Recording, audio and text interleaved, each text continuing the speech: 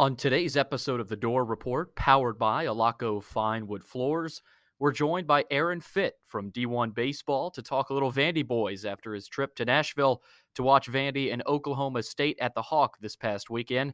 Aaron also tells us about the attention college baseball is gaining this season and how some other SEC teams also reloaded coming into the 2022 season. Plus, we recap Vandy's 74-72 loss to Alabama Tuesday night at Memorial Gym.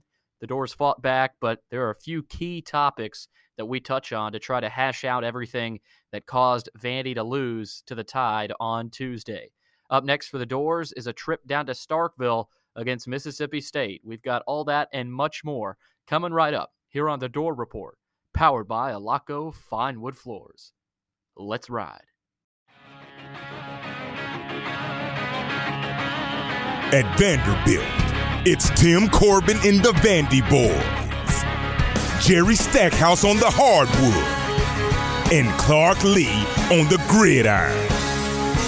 Nashville, it's time to sit back, relax, grab a cold one, and enjoy the show.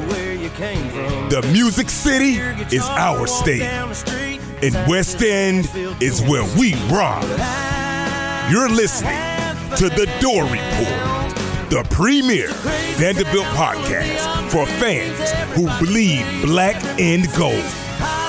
Commodore Nation, anchor down. No strings till the Hank comes out.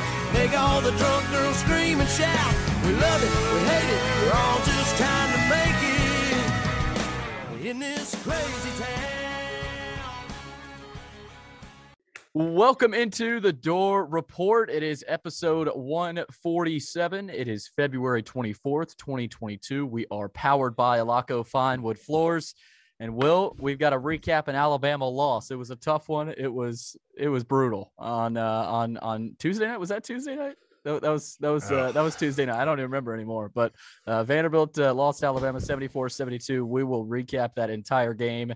And we'll also talk a little bit of college baseball. We'll get into the Vandy boys with Aaron Fitt from D1Baseball.com. But Will, man, that was brutal. A lot of good, but also a lot of bad. And we're going to try to sort through all of it.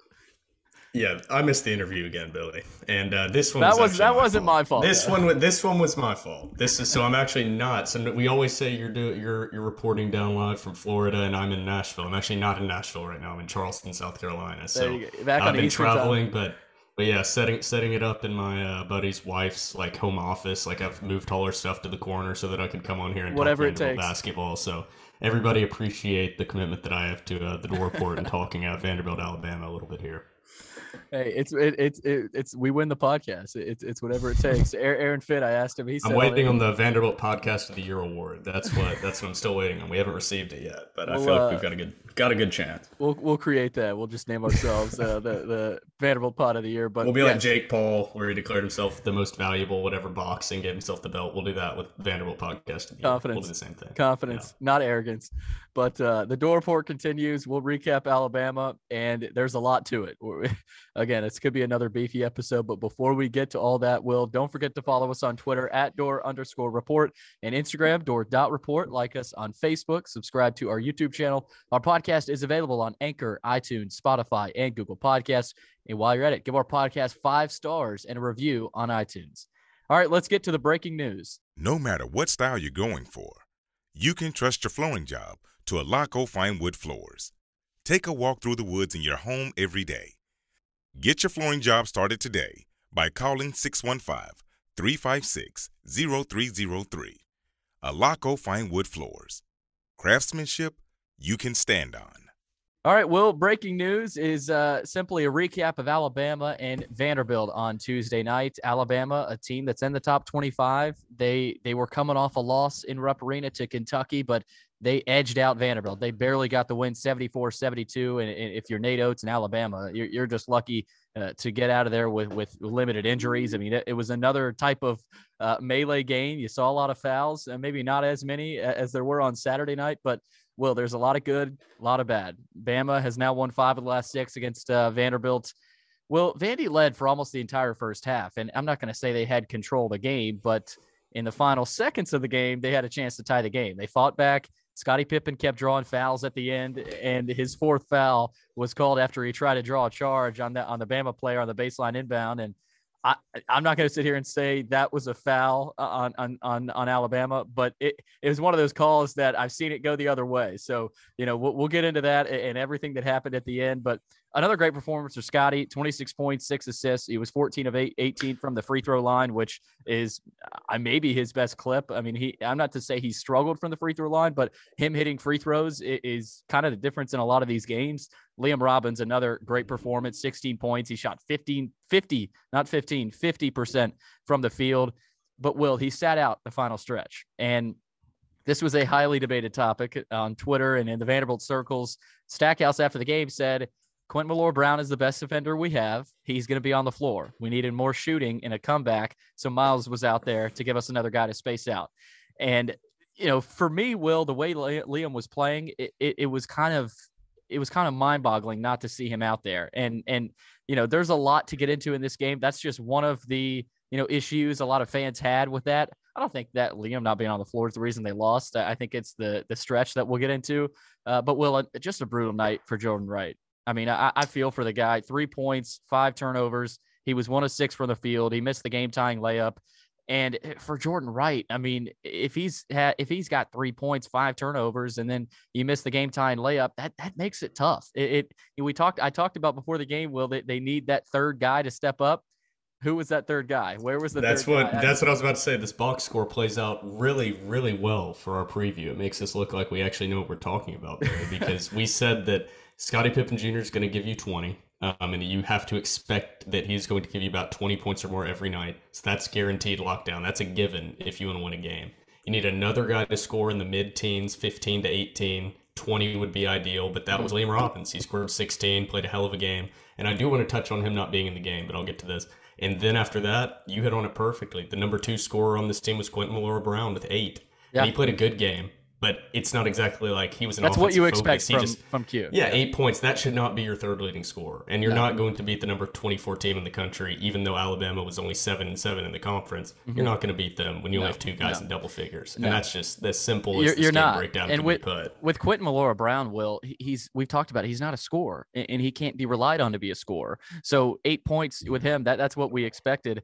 And, Jordan Wright, yes, he's a shooter, but he's a guy that I think is streaky. And if he starts the game off, you haven't really seen him kind of, play a little bit differently and actually step up and make those game-changing shots. And the game-tying layup, that was just brutal. I mean, the play was drawn up for him to drive baseline and then kick it out to Trey Thomas, but he had a good look at a layup. Yes, a guy came in late and closed on it, but man, that just rimmed out. Just barely rimmed out, and it was a pretty Vandy way to lose. I mean, I tweeted that one out. This game was very. It was a very Vanderbilt way to lose. Well, let's get into Liam Robbins and the impact. We've talked about the impact he could have. For me, what Stackhouse said after the game, it did look like Liam was gassed, and we've talked about it. Tired legs are not good legs. Tired basketball, not good basketball. But I would have liked to seen him maybe an offensive and defensive switch, to where, maybe you have to call a timeout. Maybe there's a dead ball. You put Liam back in there. But for me, Will, I'm not the kind of guy that's going to say, hey, you got to have Liam out there the final 5 minutes. But at the same time, there's always that look back factor of, hey, what if Liam was out there? Maybe he does hit a big shot, because he is shooting the ball well from 3, which is kind of funny. He said we need a shooter out there. Liam's not, it's not like he's a non-factor from the 3-point line. So, but Miles out there, you had Q out there. Not saying I don't have a problem with it, but I don't think that was the main issue in Vanderbilt not winning that game. So you said this was going to be a beefy episode, and I'm already looking at what I've written down on my sheet of paper next to me, because I still write down on a sheet of paper, even though we have all this technology. And it is going to be a beefy episode. So I'm going to go ahead and hit on my point number 6, which is Liam Robbins. And so we can go ahead and get into that one. But Liam Robbins, my dad actually texted me about this, and he tweeted. You can follow him if you'd like to. He tweets about Vanderbilt Great sports. Follow. He said, so I went back and saw the end again because this was bothering me. Robbins was obviously laboring and winded, and at the 4:40 mark clearly signaled to the bench he needed to come out. He never came back in again. He was completely gassed. And so I went back because he texted me that and tweeted it basically the same thing. And I went back and watched, and he's right. Liam Robbins was completely gassed. And Stack at the end with that quote, without a doubt, this is why players play hard for him. He was covering. He was covering for the fact that Liam Robbins was completely gassed. I believe he played 26 minutes in the previous game, but 25 minutes like he played in this game against Alabama on Tuesday night is different than 25 minutes against almost any other opponent in the country. Right. Even though Vanderbilt did a good job early of slowing down that pace, Alabama is still top 15 in the country in adjusted tempo. And so that 25 minutes to Liam Robbins against a smaller Alabama lineup, especially with their center in foul trouble for most of the game, he was probably gassed, and he probably had nothing left in the tank. And QMB is probably in better game shape, and probably at that moment, even though Liam Robbins is a better player than QMB and provides more, in my opinion, on both the offensive and defensive end, I think QMB is probably a better rebounder. But other than that, I think Liam Robbins is probably a better player. He was gassed. He had no legs. Yeah. He's coming back from injury. He's really only his second full game back in the rotation, really in the rotation. So that'll get better. Yeah. But I think Stack at the end, once I went back and saw it, I was like, okay, I'm not as mad about that at the end anymore. In the moment, it would be the consensus, I think, from Vandy fans was, where the hell's Liam Robbins? Let's, freak out mode. But looking back, I'm with you. And that's one thing that I think Vanderbilt fans looking back at will kind of understand. But Will, let's talk about the substitutions. And there's a lot in this game. And this is something that I think is obvious. And it's a common sense type of thing. After the game, Stackhouse said the game was won on Alabama getting more 50-50 balls. I disagree with that. I think the game was won by Alabama when they went on the 9-0 run, when Vanderbilt had Drew Weichert, Trey Thomas, Gabe Dorsey, Shane Dezzoni, and Taryn Frank out on the floor. You're not going to win any games with those guys out there. I know they weren't out there for the entire game. Not saying that, but they were out there for a very important stretch. It's not even just that lineup. And it's not just that. Yeah. It's not just where you have nobody. It's also they ran that same lineup with having Jordan Wright in there as opposed to one of those guys, and then ran the same lineup with Jordan Wright out of the game, a mixture of those four guys, and Scottie Pippen Jr. That's still an awful lineup. It's just It doesn't look as bad when you say you've also got your number one and number two scorer in there. One of those two guys is at least on the court. But you can't have all those guys out at once, Billy. And I think that's where our issue is. I just said that, I was just thinking that actually I don't have a problem with Scottie and those guys getting rest. You have to give your starters rest at some point in the game, but you cannot rest all of them at the same time. That's where somebody said Scottie Pippen Jr. played 36 minutes. He only set out for 4 minutes. How are you going? And I said, what I wanted to tweet out, and people are just going to take it out of context, is rotation does not equal minutes played. Like, looking at the box score and looking at the minutes after the game, I don't have a problem with that. I think some of the guys could have played more. Maybe at this point in the season, I think the rotation could tighten up. You don't need to play 10 guys at this point in the season. Most teams are not doing that. But I don't have a problem with, like, Pippen's 36 or Liam Robbins 25. No. It's when they were out of the game.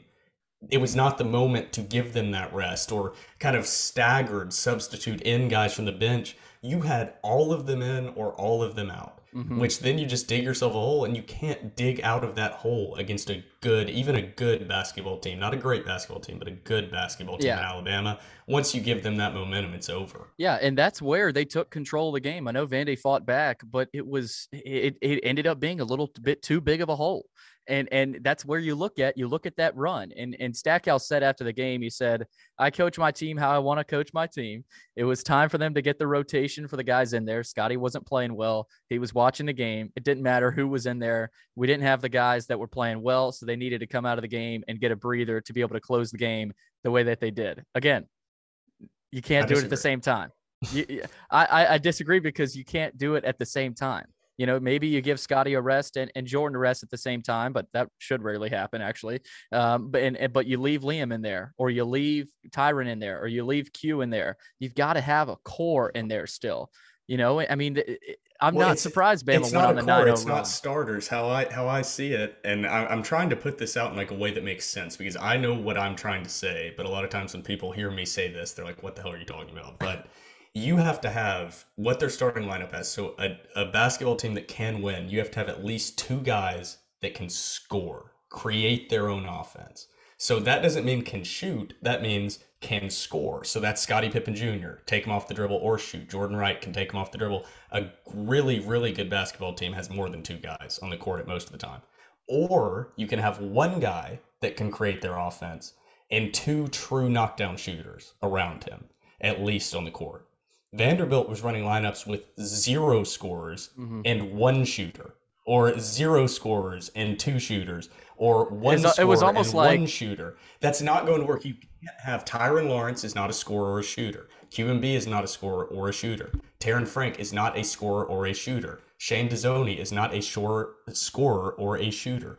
Therefore, those 4 guys cannot be on the court at the same time. Drew Weichert is a shooter, but he's not a scorer. So he has to be paired with certain groups. Therefore, that team had no chance of succeeding. They literally, if that team played their best basketball the entire time they were out on the court, they still aren't going to be able to score. And they're still going to lose. They're still going to put up 0 points. That's where I get to, is not that the minutes are wrong. It's just, where is the offense going to come from? Stack just needs to take a step back, because coaches get too close watching practice every day, and say objectively, right now you probably have this team's 5 worst offensive players on the court at the same time. And that's undeniable, even though I think Tyron Lawrence has potential for the future. Drew Weichert has a good jump shot and actually has played well and hit some shots in some pretty key moments recently in the last couple games. But they're not scorers, and they're not going to produce offensively on their own. You only really have Chapman when he's healthy, Scottie Pippen Jr., and Jordan Wright, and now Liam Robbins. Those are really your 4 scorers. You have to have at least one of them on the court at all times. Preferably, you have to have 2 of them on the court at all times if you really want to compete against a top 25 team. And Stack, you got to tighten the rotation, man. We got 3 games left. There's no reason to be playing guys that have no business being out of the court that were playing 2 minutes early in the season. Tighten the rotation up. Yeah, it's not. It's not. Your starters should be all playing pretty much every 40 minutes. Yeah, it's not non-conference basketball anymore. You know, you're not early in the season and trying to get these guys experience. The time for experience was non-conference basketball, and right now you're in the thick of your season, and you know that stretch run tells you everything you need to know about the game. It really does. And I know Vanderbilt was able to fight back, and Stackhouse isn't going to point to that at the end, but that's where the game turned. And it felt like Alabama still had control even when Vanderbilt was making that comeback at the end. I know they got it to within 2? Did they get it to within 2, Will, there at the end? I don't think they tied it at the end, but it just felt like Alabama had seized momentum. And yes, they made some big shots. I mean, give credit. They got it within 1, because remember Pippen missed that second of the free throws. Right. 71-70. Huge miss from Scotty, and that's what I'm talking about with the free throws. But Will, they stepped up and made shots. I do think a big part of this game was Alabama, and you know they're just hitting shots. I mean that was another part of it. You know, yes, the stretch was a huge part of that game, but at the same time, Vanderbilt didn't hit enough shots in the second half. They really didn't. I mean, Jordan Wright, 1 for 6 from the field. Scottie Pippen made 2. He was 2 of 5 from 3, not bad. But he had Liam Robbins make some shots. But I talked about it. You needed a guy to step up and make shots. Studi, he wasn't in double figures. But at the same time, you've got to have Alabama had guys step up. And this late in the season, in these big time SEC games, it's about shot making. And if you can't make shots, you're digging yourself a hole, and you're digging yourself an even bigger hole when you're playing those 5 guys in that stretch. So, Will, the rotation has been something all season long that has been an issue. I do think an underlying issue here is the amount of depth this team doesn't have. I mean, the horses just aren't there. Now, I still think there's adjustments that can be made with the staff and how they rotate, but man, it feels like they would have had a lot better shot down at the stretch of this game with Rodney Chapman. This is a type of game that you really could have used Rodney. Well, this is like why it's good. The instant reactions are great, and they get unfiltered feedback, and you remember everything that you just watched from the game, and that's why the immediate reactions we do sometimes. Those are dangerous. Those are dangerous. The good part of not doing it immediately is you can go back and look, and you can kind of take a step back and gather yourself, level your head, and say, okay, this team was without Jermaine Mann, he's injury of some sort. I don't know what it is. Yeah. I'd imagine there's some type of injury. I don't know if you know anything about that. I don't, but he's above. I mean, he was above the rotation of Taryn Frank, and now Frank is playing. He played 18 or what? Taryn Frank played 10 minutes this game. I think so. So those were Jermaine Mann's minutes, and then Tyron Lawrence played 21 minutes. Well, actually, those are probably Chapman's minutes that would have been very useful to have in this game as a secondary ball handler against an up-tempo Alabama team. Lawrence would have dropped down and probably played the combination of and reduced the minutes of Trey Thomas, Dezzoni, Dorsey, Weichert. That would have been where Lawrence would have come in, but you're hamstrung by injuries. And we just keep saying that, but when you're starting your two centers, your only true two centers are in your starting lineup. You put yourself in a tough spot. And that's a very effective lineup, and it's really, really good early in the game, and it seems to be having a lot of success early. But you don't have another center on your roster. And Terran Frank is not a center. Terran Frank is not a power, high-level college basketball player. He's not a major conference college basketball player. He's really probably would struggle to get in the rotation of a lot of mid-major basketball programs. He probably is at the level of about like a Tennessee Tech Austin Peay. He's still a Division I basketball player, not an SEC basketball player, but he's big. And so they're forced to use him in the rotation, and he's just not going to score. He's a black hole. He's what QMB was last year on offense. It's like he does more harm on offense when he touches the ball than good. And QMB developed to the point he's actually a much better decision maker. He can finish around the basket. But Frank is a forward and like controls the ball. It's a weird flow of the game on offense when he's in there. But that's why the immediate reaction is good not to do. Because I was ready to come and rip every bit of the rotation, which we've already said our issues with it. With that being said, these guys have to rest at some point. And at some point, you're going to have to put in a guy like Terran Frank if you're going to go with the two centers in your starting lineup. And we like that lineup. So if you like that lineup and Jermaine Mann is not healthy, you have to put in another big body at some point. You only have one other guy that's the big body on the roster. So it has to be Terran Frank. Yeah. So everybody complaining, either they can stop running two centers at the same time till very late in the game, like last 5 minutes, ever, or Terran Frank is going to see the court. So that's the decision you have to make, because Liam Robbins and QMB are not, once they start together, going to be able to swap rotation throughout the game and both be on the court at the same time. There's going to be 5 to 10 minutes that you're going to need a third center on that roster. And right now that's Terran Frank. And that's just one of the holes, because also you don't have guard depth. You don't have guard scoring depth without Chapman.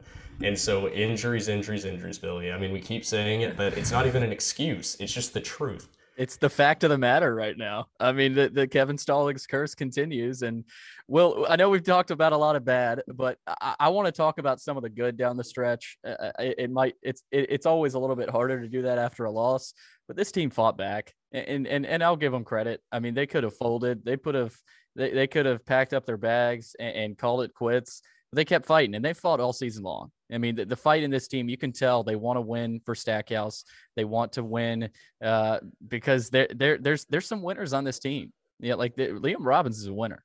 He's a gutsy player, and he's starting to show some emotion. He's starting to show some swagger. Well, you know why, Billy? Because everyone else on this roster has not won before. That's the difference. Yeah, Liam Robbins is coming from a winning program, and he's had success, so he comes in with this swagger about him that's different than what anyone else has, maybe besides Scottie Pippen Jr. Is he goes out there and he's like, I'm better than everyone, and we know how to win. And that's the attitude you have to have, and they haven't had it. And you've seen glimpses. Yeah, you've seen little glimpses, Billy. They've needed it. They've really needed it. Same with Rodney Chapman. Rodney Chapman, when he's been on the floor, he's a winner. I think Scottie Pippen's a winner. He makes winning plays. But other than that, Will, I still think there's a lot of guys in this team that they're kind of on the fence there. I know they want to win, but do they have what it takes to make those plays down the stretch and do whatever it takes? Take a charge, make a big shot, create a turnover. There's certain things that, other than scoring, that there's other teams I feel like are doing when they're beating Vandy. Alabama, I do think they don't have Shaq. They don't have the guys coming off the bench. They just don't have. They don't have Quinn early. They don't. That's what they don't have. They don't have the guy that has the potential. Trey Thomas is really the only guy that you say has the potential to do that, and he really hasn't been doing it. Like, he's not been shooting well. He's shooting under, I think, right at or right under 30% from three this year, and he's still having plays consistently run for him. And Miles Studi is not having plays consistently run for him. And Miles Studi is shooting 45% from three this season. I don't know what the issue that Stack has with Miles Studi is. I don't understand it. I don't know what that. I know that's positives, Billy. But before we get there, I mean, I don't understand. He's the only guy on the team that can fucking shoot. I don't care. He's the only guy that can shoot on the whole roster. He's the only guy. He's it. Stackhouse has something on Miles Studi. I don't know what it is. and but he's the best shooter on the team. I'm telling you, it's because he's not a good defender. It's what we said before the year. He's like a little bit slow-footed, but he's the only guy that's shooting over 40% from 3 stacks, so he can give up 10 points. It still makes it worth it. Like, it still makes it worth it. Stack is going to play the better defender. And you know, that's like my high school coach. same dude. But yeah, any more bad you got, Will? And one more bad thing I have is the play drawn up for Trey Thomas at the very end. The way Scotty was playing and the way he was getting into the paint and drawing fouls, why not send him a ball screen? That's the one that's get in there exactly and draw a foul. I mean, you know, that's another type of common sense thing. And he had a timeout left too. He had a timeout left. And again, sometimes the timeout will disrupt rhythm. I get that. I'm not saying he had to have taken the timeout, but at that point, I feel like it's common sense to say, hey, give Scotty a ball screen, let him head fake a few times, draw a foul. He's got to make the free throws. But I mean, Jordan Wright, you saw what happened. Missed the layup. Yes, I think that's bad luck. You could point to the Kevin Stallings curse on that, but the original play was drawn up for a corner 3 from Trey Thomas to win the game. And, you know, we can look back at this, Will, and say, hey, if Scottie Pippen would have drawn the foul but missed the free throws, I might be sitting here saying, hey, we should have drawn it up for somebody else. But at the same time, in that moment, the way Scottie was drawing fouls and getting in the paint, that's what I'm looking at. I mean, I don't know. I don't know. Yeah, we'll go to key point number 5 here on my written down sheet, which is the play at the end of the game. Because this isn't a simple answer from me on if I liked it or not. Because I tweeted that great play design that got an open look that should have gone in or something like that. But I said, but how do you not put the ball in Pippen's hands at the end of the game? And somebody responded to me and said something like, because the defense expected it or knew it was going to come. And I was like, okay, so this is, yes, I don't think Stack's to blame at the end whatsoever. Because Jordan Wright got an open layup with 8 seconds left to tie the game on his play design, and that 3 was going to be open. So it's like you can't really put it on Stack when he gets his 2 guys exactly the shots they want, like what they dream of, and they just don't knock them down or don't execute. That's not on the coach. Yeah.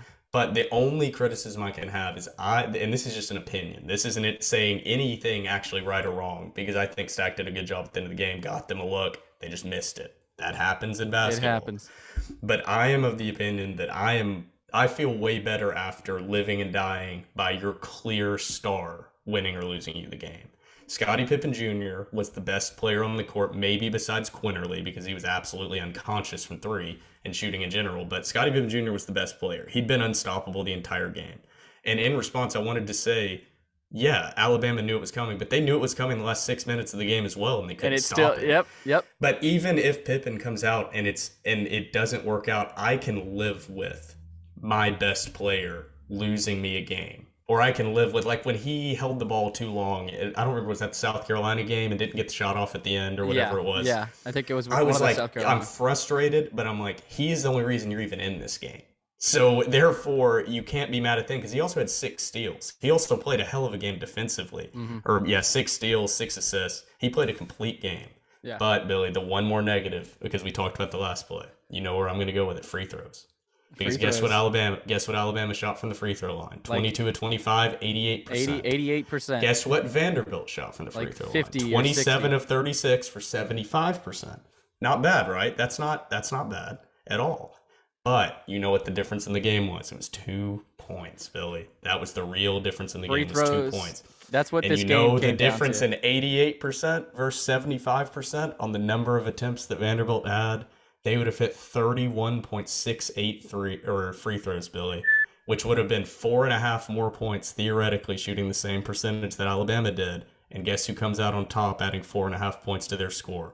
The Vanderbilt Commodores win this game 76.5 to 74 if they shoot the same percentage from the free throw line as Alabama.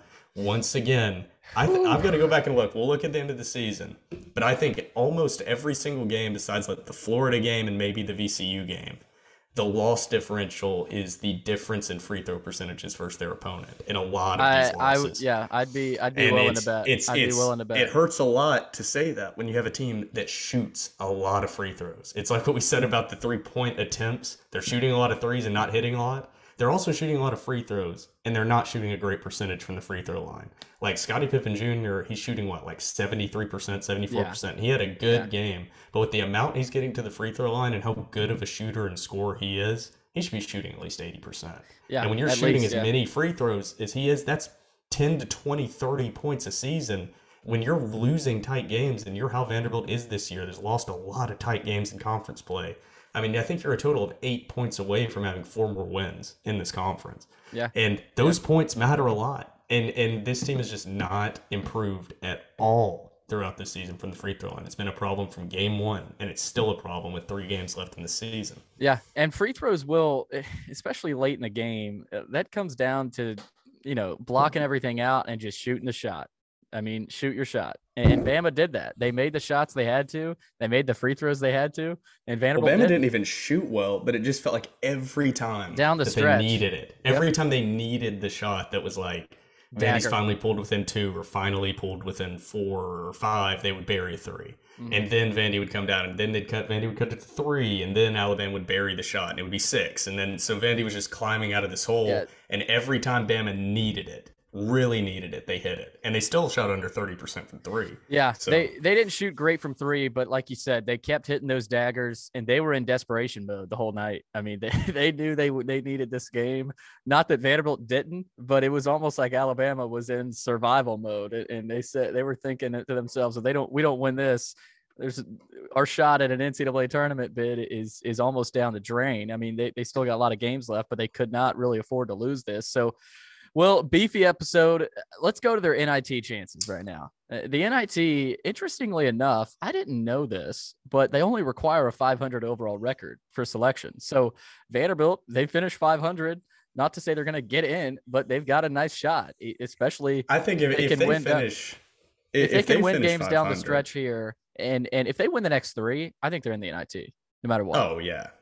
Now, I think if they win 2 out of the next 3, I think they're in. Yeah, but if they win, I think it'll be sweating it out. I don't think it'll be guaranteed, but I think they'll be in. Yeah, but I don't know how the NIT selection committee actually grades out teams. Like, what are they looking for? I mean, do they just take the next 60, the next 32? I think they have 32 teams in there. I don't know how they grade that out, but it'll be interesting. I mean, I think they have to have a good SEC tournament no matter what. I think they have, if they win the next 3, first off, the NIT, so I don't know if you knew this already, but the NIT, so if you're in like the OVC and you won the regular season championship but didn't win the conference tournament championship, you're in. You don't get that. You don't get the auto bid to the NCAA, but you get an auto bid to the NIT. Yes. So there's some bids. There's some bids that are going to be stolen. Yeah. So that's good because like I remember Belmont, they've gotten an at-large bid recently, but before they were as prevalent as they are on the national stage and really paired off with Murray State, and John Morant helped out with a lot of that. But I remember that being a big deal because Belmont was in the Atlantic Sun before they went to the OVC,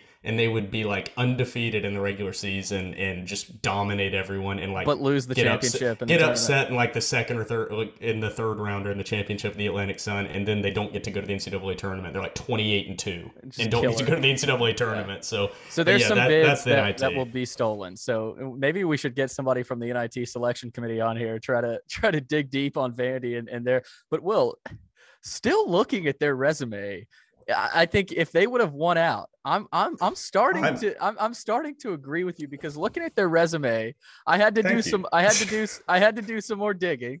But if they would have won all 4, these 4, and of course they lost to Alabama, I think they would have been in.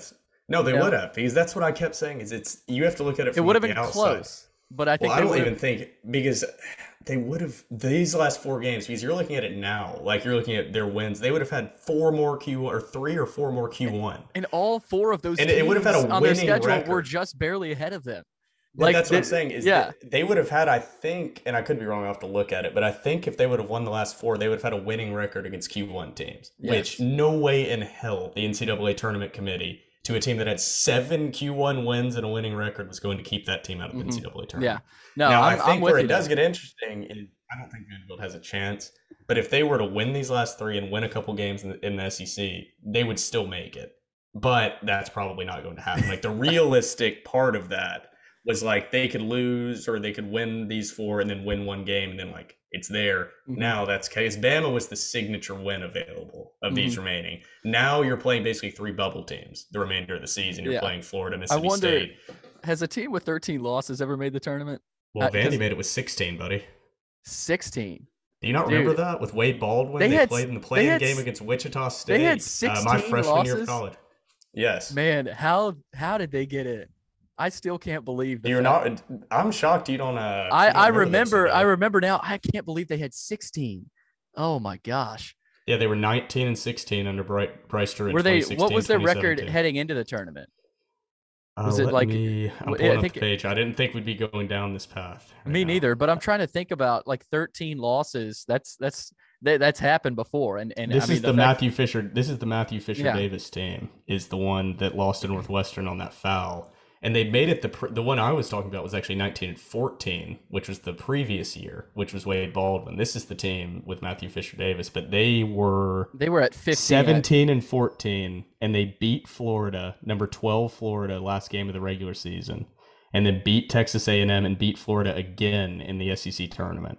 So they went into that tournament being 17 and 14. So that's why I keep saying. So 14, the losses are not a problem right now. No, that's where I keep getting at is everybody's broken because Vanderbilt basketball has been so bad for the last 3-4 years. Normal year, so like erase the last 3-4 years from your memory. We would be sitting here discussing what they needed to do to make the NCAA tournament. But because of what's happened with this program, there's that looming over us. Because right now, I would consider what they have, like before this Bama game, they had a chance. Now I consider them to have a long shot to make it. Yeah. But like they still have, like it's theoretically in the numbers. They have enough games and enough opportunities to make the tournament. It's not going to happen. I think the NIT is a good goal and staying out of that first 4 is a goal. Yeah. We never said the NCAA tournament was.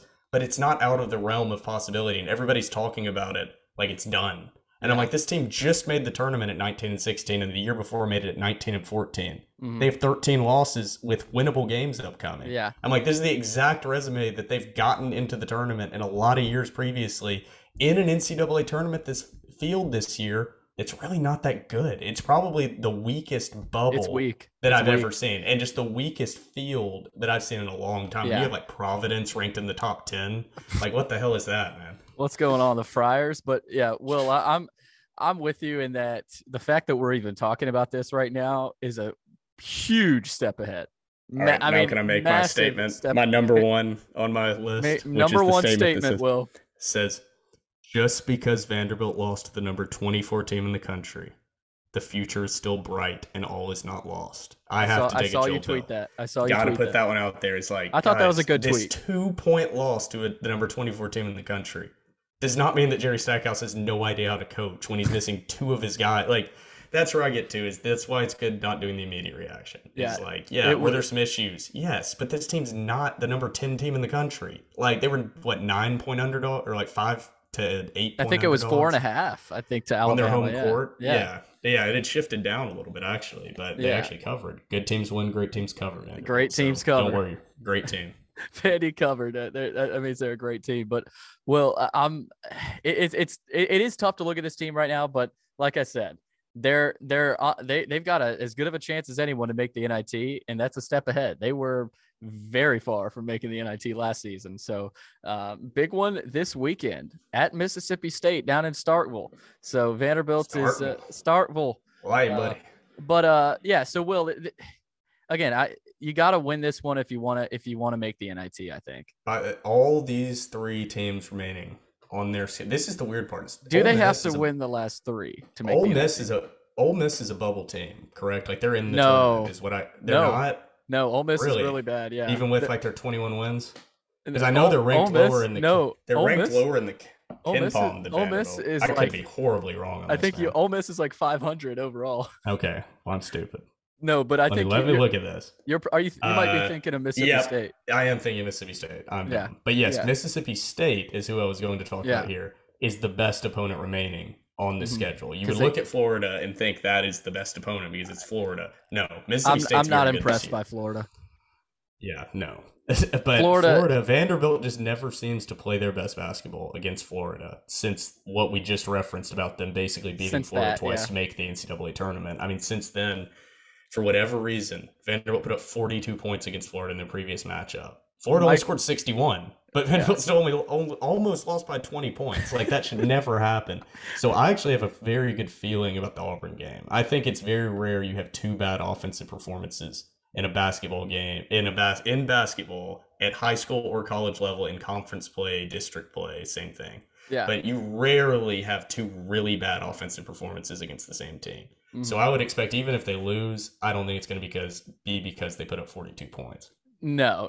And Mike White owns Vanderbilt ever since he, I know they beat him in the tournament that year, but ever since that, he's gone on a rampage. So, but yeah, Mississippi State, I think that's a night tip-off, Will, if I'm not mistaken, down in Starkville. So Vanderbilt making the trip down to Mississippi, and then they've got Florida and Ole Miss in some order next week. No, Mississippi State noon.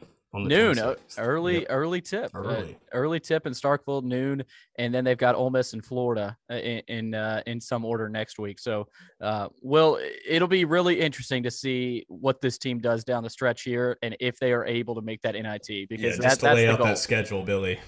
You've got Mississippi State on Saturday at noon. I think all these are Eastern. Every device I own has been flipping back and forth between Eastern and Central because I'm in Charleston now, but. Then they play Florida at home on the 1st of March. That's a Tuesday at 7:30. And then they play at Ole Miss at 5 p.m. All of those are on SEC Network. And that game against Ole Miss is on the 5th. So those are the remaining 3 games. So all of them on SEC Network. So SEC Network. Vanderbilt has lived on the SEC Network this year. Yes, they have. And they'll be going down to Tampa for the SEC tournament. By the way, I hate that. I hate it. I kind of like it because I'm down here. I might actually go, but I wouldn't like it if I'm in Nashville. Well, it's always first off, it's always in Nashville, and I love going. That's like one of my favorite things. So like Big T, that's come on the podcast from Barstool a few times. Me and him, that was our thing we did in high school. And he came back, and we would actually come back from college when he was still at UT Knoxville, and we went for like 6 straight years to the SEC tournament. Just random games. But I just want to say this: if anybody from the SEC is listening, why in the hell did you choose Tampa to host this? What are they paying you to host this tournament? Because the idea of having it in Nashville, that makes a whole lot of effing sense. I'm sorry not to drop the F-bombs as much anymore, Billy. Is Nashville is in the middle of the SEC. You have Texas A&M. It's a melting pot. Kind of equidistant from Florida and down in Gainesville, kind of equidistant from South Carolina and Lexington. Mm-hmm. Kentucky from Lexington, oh my God, that is a long trip. That's a plane ride. A&M is a long trip. Missouri, this makes no sense. Not only is it worse on the teams for traveling, it's worse on the fans for getting to the game. I'll be interested to see the crowd. And you're going to a worse city. You're not going to a better city. I don't think anybody would say Tampa's better than Nashville. No. So anyone explain to me this decision. If you can explain it to me why Tampa is a better site to host this tournament, I'll pay you $1 million. You won't be able to do it because it makes no sense. I don't know what bribery is going on inside the SEC corporate offices, but this decision, I hate it. When's the last time it was in Tampa? I don't. It's been in Nashville for a long time. Yeah, they had one in St. Louis, I think, a few years ago. But yeah, let's just keep it in Nashville. Let's. Why did you have to? It wasn't broken. I don't. Why do you have to screw? Why do you have to mess with Big T and Will's tradition? No, I'm just saying, like, this is one of those things that they changed it, and you were like, okay, what fan has complained about it being in Nashville? What team has? I know these college students like it being in Nashville. Damn well Kentucky fans weren't complaining. Yeah, Kentucky fans weren't complaining. I don't know who was complaining. I know that coaches and their families liked it because you have great food and you can go out. The players liked it because they can go out to all the bars after their games during the tournament. And fans liked it because you're going to a destination city with great food, great bars, other stuff to do. I don't get it, Billy. Maybe Florida was pissed about not having it in their state for a while. I don't know, but that'll be interesting, Will, to see what it looks like in Tampa, the crowd and everything. But NIT chances are alive, and you got a big one in Starkville. So Vanderbilt and Mississippi State. But Will, coming up, we're talking a little baseball, and Vanderbilt it's been awful weather in Nashville, by the way. They have freezing rain on Tuesday night. Vanderbilt played a game somehow last night. They beat Evansville, but they'll play Army at the Hawk this weekend. I talked a little college baseball with Aaron Fitt, and Will, again, I won't take the blame for this one, but if it happens again to where I don't get you on, I'm taking that blame. It's not going to happen again. This one was on me. I was trying to get set up, like I said, so I don't want the blame to be put on you. But next one, Billy, if I'm not on it, I might have to fly down to Florida instead of flying back to Nashville from Charleston, and also have to come smack you in the face. Then I'll fly back to Nashville. So no, I want to be on the next interview. People probably think like I'm nervous to come on the interviews. I just can never like get the timing right. We'll get you on. We'll get you on, and we'll make it happen. But coming up, Aaron Fitt from D1 Baseball, talking little Vandy boys in the SEC on the Door Report, powered by Alaco Fine Wood Floors. When you need mealtime inspiration, it's worth shopping Kroger, where you'll find over 30,000 mouth-watering choices that excite your inner foodie. And no matter what tasty choice you make, you'll enjoy our everyday low prices, plus extra ways to save, like digital coupons worth over $600 each week. You can also save up to $1 off per gallon at the pump with fuel points. More savings and more inspiring flavors make shopping Kroger worth it every time. Kroger, fresh for everyone. Fuel restrictions apply. Welcome back into the Door Report alongside Aaron Fitt. I'm Billy Derrick, and it's time to talk some college baseball. Aaron is the co-editor and national writer for D1Baseball.com. Has done a great job over at that website. I really encourage all you guys to check out that website, especially if you're a college baseball fan, especially this time of year with no Major League Baseball going on. A lot of talk around college baseball right now, and we've got Aaron to join us. Aaron, thanks for taking the time. How you doing? I'm doing great, Billy. How are you? I'm great. I want to start in your Twitter bio. You've got hashtag win every podcast. And that's a hell of a hashtag. We're not going to steal it by any means, but how would you break down how you guys at D1 Baseball win every podcast? Because I've listened to a few. They're pretty good. Well, I can't speak for Runes and Kendall, but I win every podcast that I'm on. So I'm going to win this podcast today too. That's the plan. No, I mean, it's all about bringing the heat. We try to get after a little bit. Mike Rooney is as good of a point guard as we could really ask for. He distributes the ball. He really fires us up. It's just it's a lot of fun to pod with those guys for sure. I'm sure it's been tough, Aaron, to cover college baseball, especially with the way it's changed the past 5-10 years. I mean, 10 years ago, I find it hard to believe you guys were covering to this extent, and you've been covering it for a while. So with the way it's grown, are you surprised to see all the eyes on college baseball this season? And has it made your guys tougher? I'm sure it's made your job a little bit more fun. Yeah, for sure. I mean, it kind of blows me away how much the sport has grown. Just you mentioned 10 years ago. I was still at Baseball America then, and the way we covered the sport was a lot different than the way we cover it now.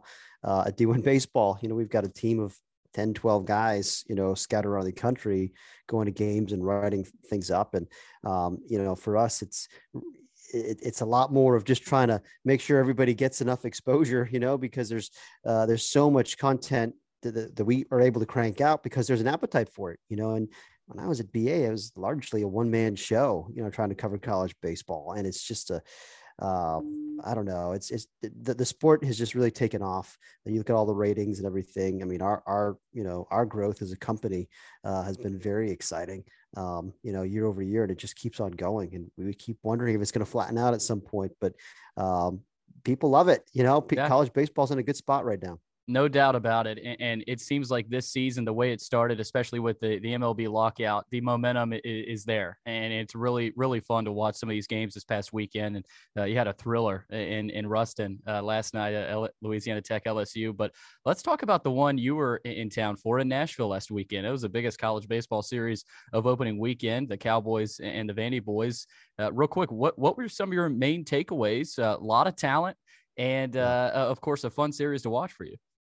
Yeah, there's a lot of talent on both sides, and I thought all three games were really competitive. They all hung in the balance, could have gone either way. And so it was a great way to start the season. I mean, both of these teams are rolling out one really good arm after another. They both have power in the lineup. They both have speed. They can match up with each other a lot of different ways. I mean, it was a lot of fun, and there's a reason both those teams were ranked in the preseason top 10. And I walked away feeling like both of them looked like, top 10 caliber teams. And either one of those teams could be in Omaha and fighting to win it all. I just think that there's pieces that have to come together still, certainly. I mean, Vanderbilt didn't play its A game this weekend, and still they were right at it. I mean, they didn't play great defense on the left side. They struck out a lot, more than you expect for a Tim Corbin team. They pitched pretty well, but I mean, they weren't their best. this weekend, and still they were right there, at the end and on Saturday and Sunday. And I mean, they came back, they kind of had to scrap and claw and tie that game in the 8th inning or 9th inning, whatever it was, 8th inning, I guess it was on Sunday. And then, you kind of get deflated when Oklahoma State comes right back with an answer, but it was a great ball game. Yeah, especially, to open the season, I could really tell both those teams. I wouldn't be surprised if we see them in Omaha. And Carter Holton, I want to ask you about him. He's a young kid that got the nod on Sunday, started, I think, with 6 strikeouts. And I mean, the guy looked really lively. Yes, he did give up 4 runs. That'll happen to freshmen. I think we saw it with Jack Leiter, a young guy last year, where, he's got some velocity, but there's some really good hitters at the college level. So what were your takeaways from Carter Holton on Sunday? Yeah, he looked awesome. He came right out of the chute, struck out the side in the first inning, just pounding, 94, 95, 96 mile an hour heat with life. It's heavy, and he commanded it early on, especially that fastball. And that pitch is special. I think that's the bread and butter for him. And I've said this before, but he reminds me just physically and athletically and the way his arm works. Reminds me of like a left-handed Sonny Gray. It's that kind of a look. Just from the left side. And, he doesn't maybe have quite the breaking ball that Sonny had at the same age, but he can spin it, he can spin a slider and a curve ball. They blend together a little bit, but he can get swing and miss with both those pitches. I did see a little change up in there. Didn't use it much, but I mean, I think it's a 4-pitch guy, it's a true starter, top of the rotation profile as he matures. Command faltered just a little bit there. I think it was the 4th inning, walked a couple guys, gave up a few runs, but overall very encouraging look. And I mean, Josh Holiday was raving about this guy, for Oklahoma State after the game. He said it for him, it's like a Billy Wagner kind of a look, and he thinks he's going to be a superstar, and I certainly agree. Aaron, I want to ask you about the atmosphere there. I thought Game 3 was a really good crowd at the Hawk, and for a top 10 series, you would expect that even in colder temperatures. In terms of college baseball venues, you've been to the best. You've been to Starkville, you've been to Oxford. I'm sure you've been to, so many others. Where does the unique atmosphere of Hawkins Field rank for you? Because we've talked about this a lot on our podcast. It's a top 10 program, maybe top 5 program. And, the fan base is not the same as a Starkville or an Oxford, but it still is a great place to watch a game. So how would you describe what it's like and where it ranks? It's, you're right. They just don't have the sheer numbers that you've got down in Starkville, Oxford, or, Fayetteville or Baton Rouge. Is just is what it is. You're not going to get 12,000 people down in Nashville for a game, but it is a tough place to play. It is a good venue. And it actually, what it reminds me of, your listeners are going to love this, because for some reason they ragged me for Oregon State, over the years. There's been like an Oregon State Vanderbilt almost rivalry that is developed, at least in the fan bases. But it reminds me of going to Oregon State. It's kind of a funky ballpark. It's got a lot of characters, some like weird little quirks, and the fans are right on top of you, and they can be, they can be on you. It's like a similar size crowd that feels bigger than it is.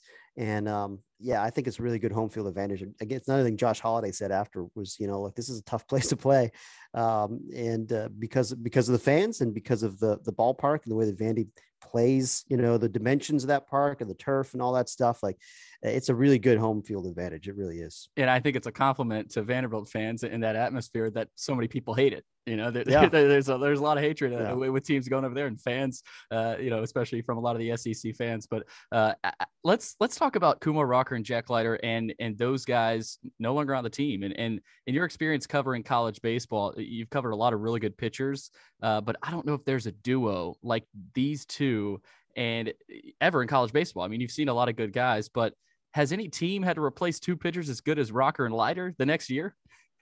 Yeah, I mean, I think the obvious parallel is UCLA in 2012. They had Garrett Cole and Trevor Bauer, who were 2 of the top 3 picks of the draft. But the difference there was, Cole didn't have a very good year as a junior. I think he had a losing record, like 6-8 or something, and he was kind of frustrated. Bauer was awesome. He was the Golden Spikes Award winner, but you had 2 elite talents, but they didn't necessarily have elite seasons. Whereas in Vanderbilt's case, Rocker and Leiter were both first-team All-Americans, and top 10 picks.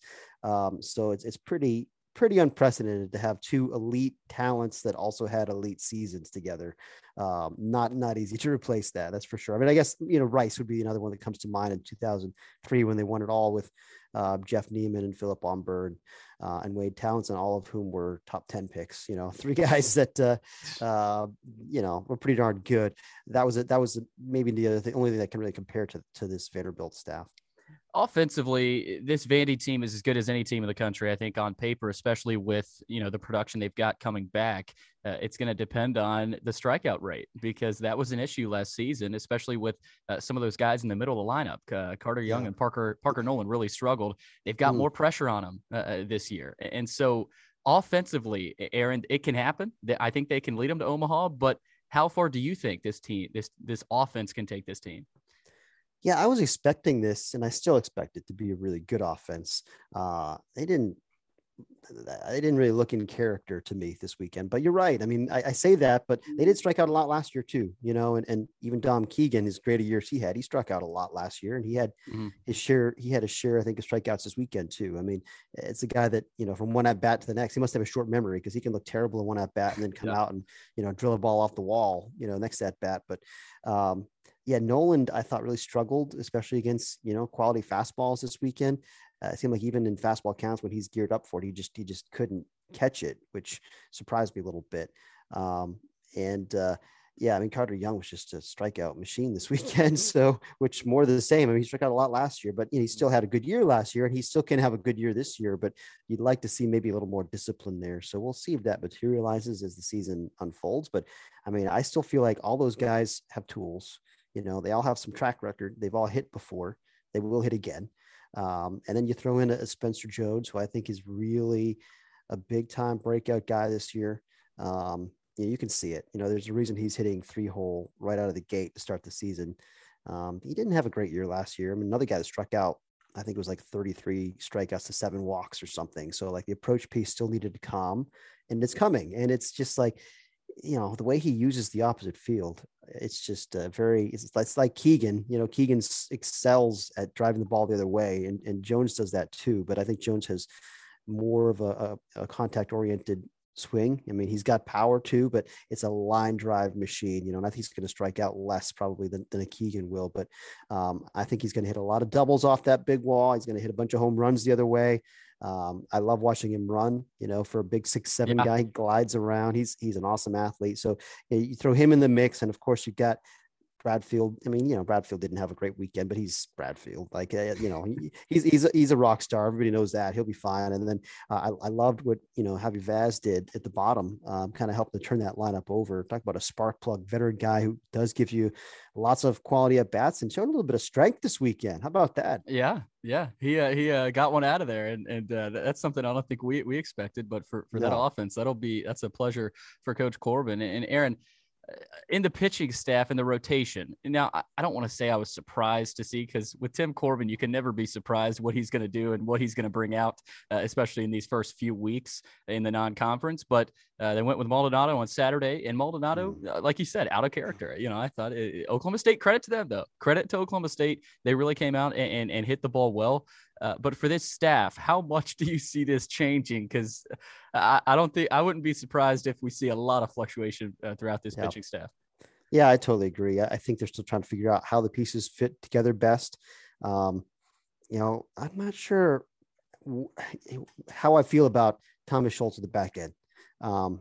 Sinker slider guy, not really a big strikeout guy. He can get strikeouts, but I mean, I kind of like him in either a starting role or like a long relief bridge role. I like a little more bat missing potential at the very back, and whether that's Hunter Owen, I mean, I could see him closing. That's really good stuff. That cutter especially is a really good pitch, and he can spin the curveball in there as well. And there's enough velocity. I think he was 91, 93 from the left side. He's a real weapon. I don't know where he fits best. Again, I mean, he could start also. He held his stuff over a couple innings there the other day. And he's a big physical guy. I could see him moving into the rotation if they need him there. Really kind of like the idea of him at the back end. But I mean, Maldonado was the best closer in the country coming into the year, how we viewed it. And, and a guy that you could extend. You can still get 3-4 innings out of him in the bullpen role, but let him just go out there and empty the tank rather than trying to pace himself. I thought the stuff just didn't look as good this weekend, maybe because, he's trying to pace himself, or maybe he just wasn't as sharp. We can wait and see on that, but my gut says he's a great fit at the back of the bullpen. You've got other guys who can start, maybe Riley starts. Riley was electric out of the bullpen, but it was an extended outing. It was 3 or 4 innings. And so he proved that he can hold his stuff. It's just a matter of the command. Will that be there? But it was encouraging to see Chris McElvain have the start that he did. I feel like you've got one certainly there that you can rely on. And then after that, I don't know how those pieces fit. Holton's going to be, he's going to be a rotation piece for the next 3 years. Yeah. I don't expect him to leave that role, whether he's pitching on Friday, Saturday, or Sunday. He'll be in that weekend rotation. So then you just have to figure out, like, do we want to keep Maldonado, as a starter? We like him in the bullpen, and if we put him in the bullpen, who do you start? Certainly we all know Christian Little's got big time stuff. Didn't really seem like the command was there the other day. I mean, can he figure it out? That's the other kind of X factor here. Can he really? It's a really good 4-pitch mix. Everything you want to start. He's physical, he's athletic. Just a matter of commanding the zone enough, and we'll see how long that takes to materialize for him. But that's another very exciting possibility.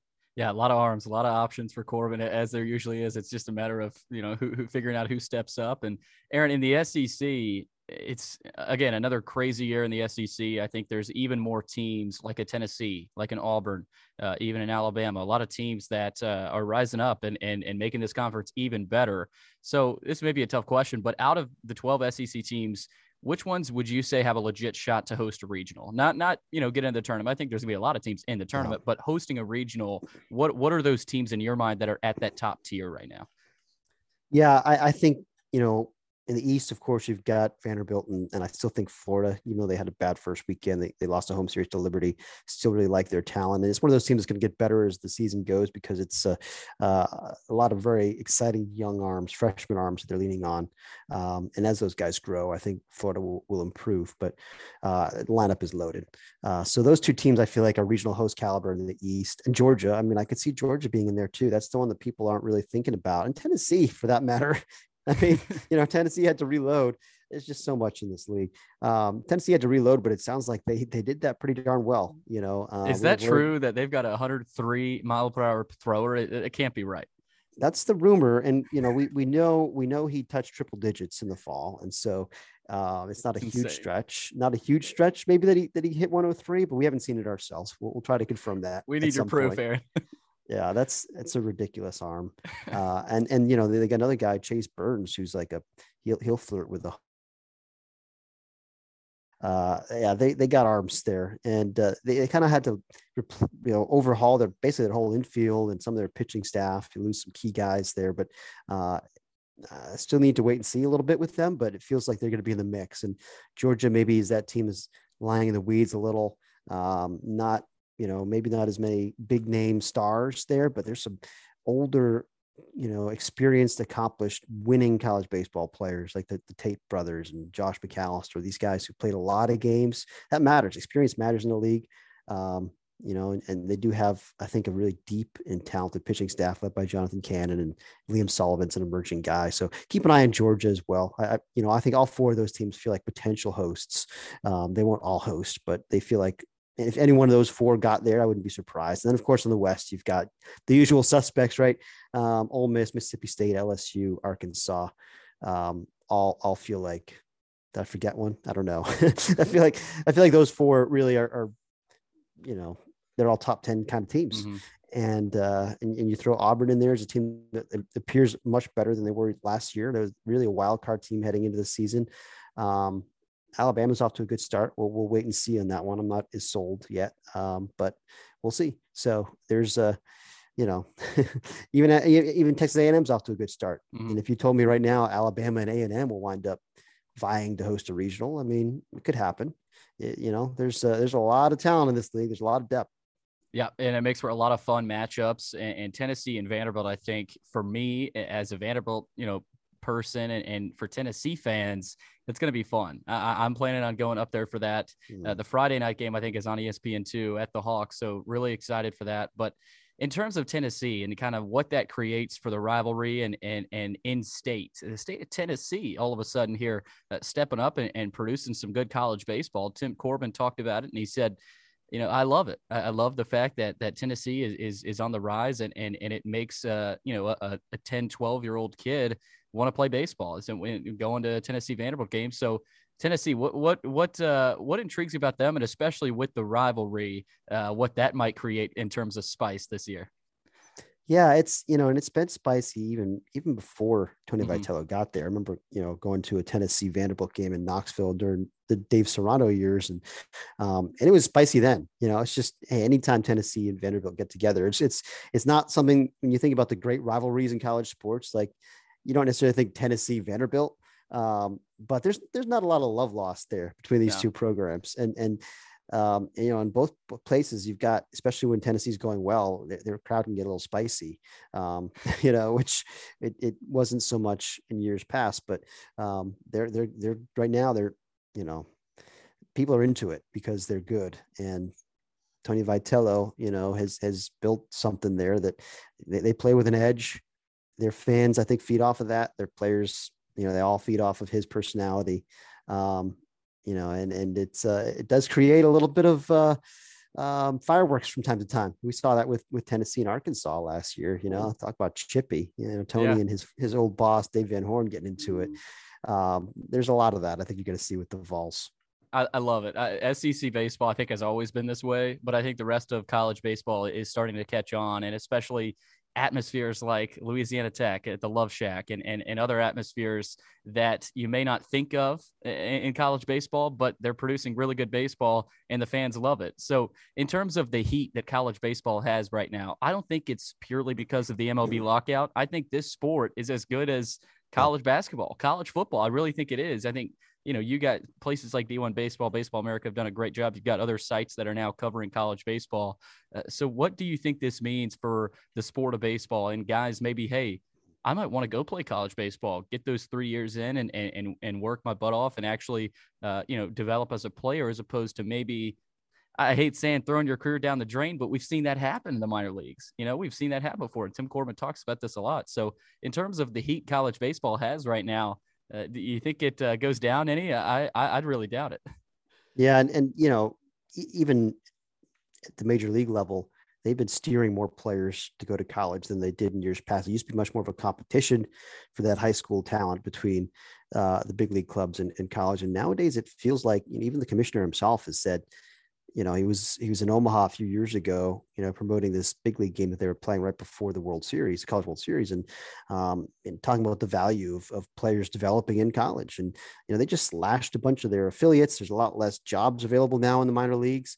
Part of that is because I think they're satisfied with allowing kids to develop in college. And then, they kind of get to pick and choose the ones who make it, for 3 years or 3 or 4 years in college, and then kind of, maybe reduces your washout rate. I don't know, but I think all of that is good for college baseball. I mean, we've seen more and more players bypass the draft, high profile talents bypass the draft and go to college and still do well 3 years later in the draft. So, yeah, it's the game is on the rise still, and you're right. I mean, we're still so far from the overall media share, I guess, or that college basketball and football have. I mean, just the profile of those sports is still so much higher that it just shows you we've got a lot of potential growth left in college baseball.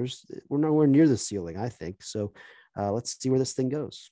Aaron, one more here before I let you go. Really appreciate the time. The SEC tournament in Hoover is always a really fun place to go watch college baseball. I'm actually planning on going this year. Number one, I know you've been there before. I wouldn't be surprised about that. But in terms of the importance of it, I know we're a long ways away from it, but a lot of times you see teams like Mississippi State last year. They got run ruled in 2 games in Hoover, and then they ended up winning the national championship. Yeah. We've seen Vanderbilt lose before and then end up making a run like that. So, yes, it's a great atmosphere and people love going down there. But in terms of the importance and kind of the value that teams place on it, how would you gauge that? And kind of, not that teams don't care about it, but obviously the NCAA tournament is what really matters. Yeah, exactly. And I think, especially the coaches that know that they're already locked into pretty good position when it comes to hosting a regional or being a top 8 national seed, they're not going to go out there and burn up their pitching staff trying to win the SEC tournament, and they shouldn't. Now, if you're playing well and you win a couple games and you kind of get yourself into that winner's bracket and you're, it's spaced out enough. I mean, like Arkansas last year, Arkansas was already locked into the number 1 national seed no matter what happened, but they just kept playing well, and they didn't have to burn it through any good arms to win it all, to win the SEC tournament. So they did. They just went out there and won the darn thing. I think your point is valid though. I mean, there's no, it means more to some teams than others. Let's put it that way. Right. Because if you're on the bubble, like LSU was last year, theoretically, a loss going 1-1 there in Hoover could really end your prospects. Now LSU was able to get in anyway, but that's kind of rare, so yeah, I mean, you got a chance to play your way in. If you're a bubble team, you got a chance to kind of solidify your hosting position if you're on the host bubble or the top 8 bubble. That's kind of what it is. It's just one more week of data for the committee to sift through, but it's a great atmosphere. It really is. I mean, it's a lot of fun, no question. Yeah, no doubt about it. Really looking forward to that, and we're looking forward to another good weekend of baseball. Vanderbilt welcomes in Army, so we'll see about that. I think they're doing honoring the military veterans there, so that's always a big time Vanderbilt thing. But thanks so much for taking the time, and we'll check back in maybe when the regionals come by. Yeah, sounds good, Billy. Enjoy it.